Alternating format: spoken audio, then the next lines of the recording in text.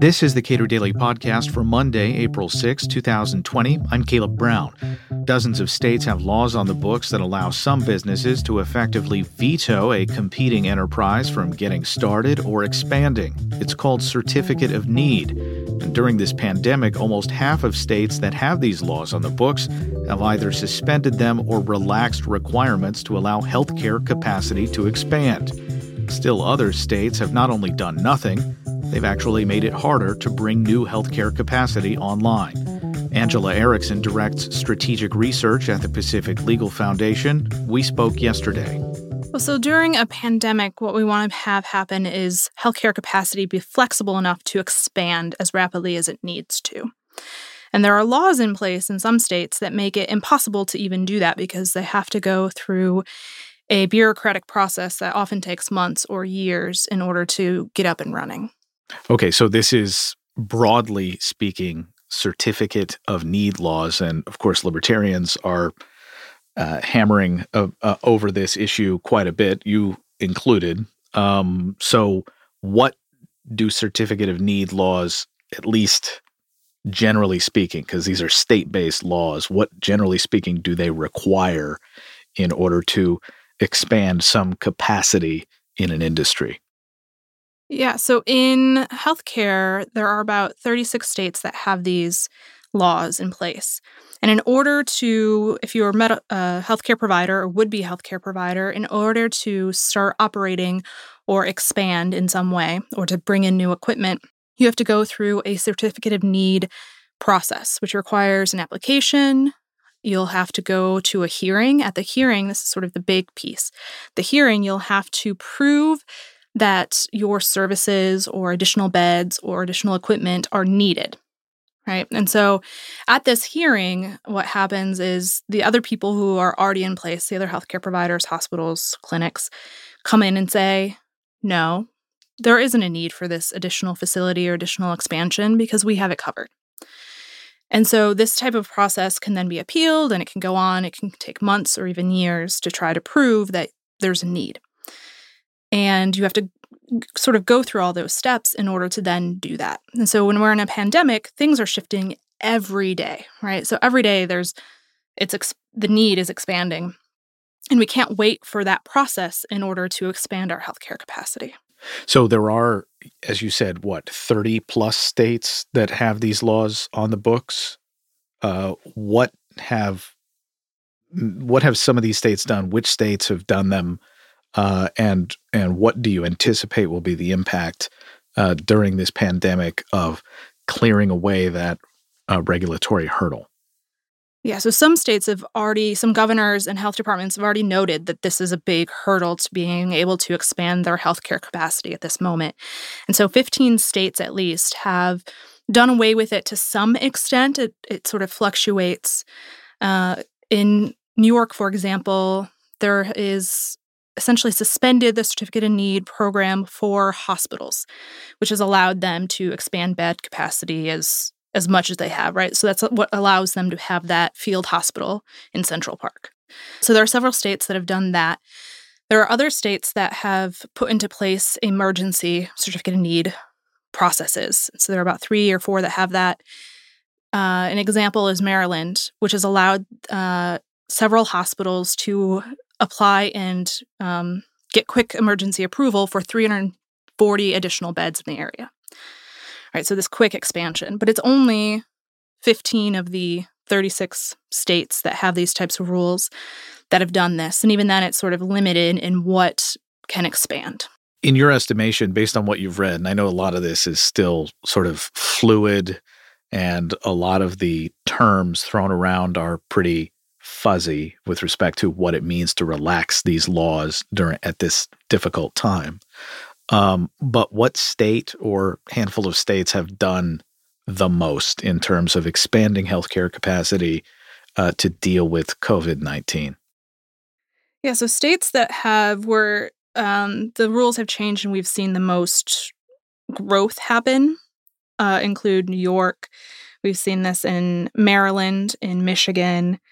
They're sort of just beginning to do this in other states like Nebraska and Alabama.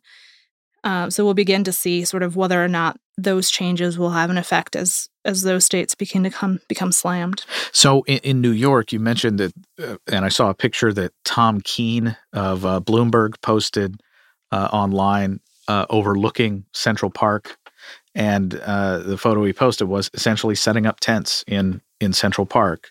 You're saying that the certificate of need law on the books, now suspended or relaxed in New York, would not have allowed for that field hospital to be set up under normal circumstances?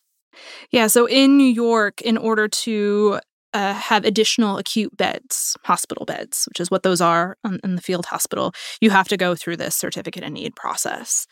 And so with that process in place, it would have been impossible for them to quickly set up that space as quickly as they did. So what states have done nothing?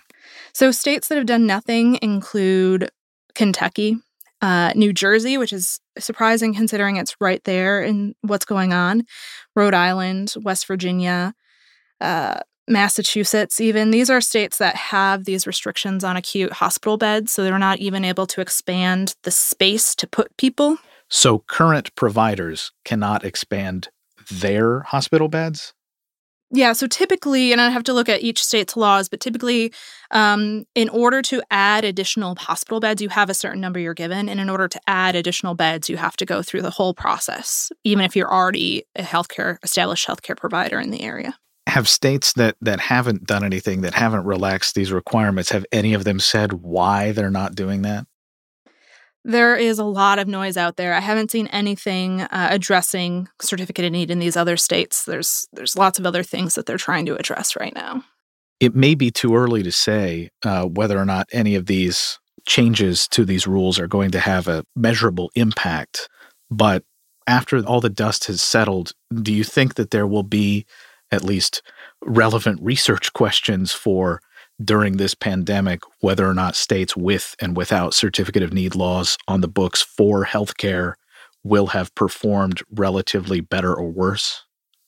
Yeah, I think the big question that I have is the type of flexibility that healthcare providers have in this moment, and looking at that between states that have certificate of need and don't, and states that have suspended it in some way, and thinking about how they're able to mobilize to expand or contract capacity as needed. A really sort of interesting research that has already been done suggests that there could be a lot of negative outcomes of not suspending CON. One study done at Mercatus showed that there were increased risks of mortality from pneumonia, for example, in certificate of need states. And pneumonia is one of the potential consequences of COVID-19. The other aspect of this, and you and I, we live in Louisville, Kentucky. Full disclosure, Angela Erickson is my wife. But we're really concerned about having to go to the hospital for anything else.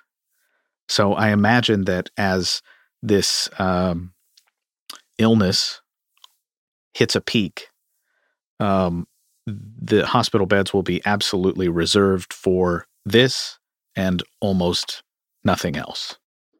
Yeah, and so when you're thinking about healthcare capacity, right, a lot of these states have suspended it for beds, acute care beds. They've suspended it for sort of other reasons that are related to COVID, but it really, the whole healthcare system works holistically. And so if you can get, for example, pregnant women out of hospitals into birthing centers, you're really helping those people, and you're helping the healthcare providers so that they can focus in the hospitals on the people who really need them there at that moment.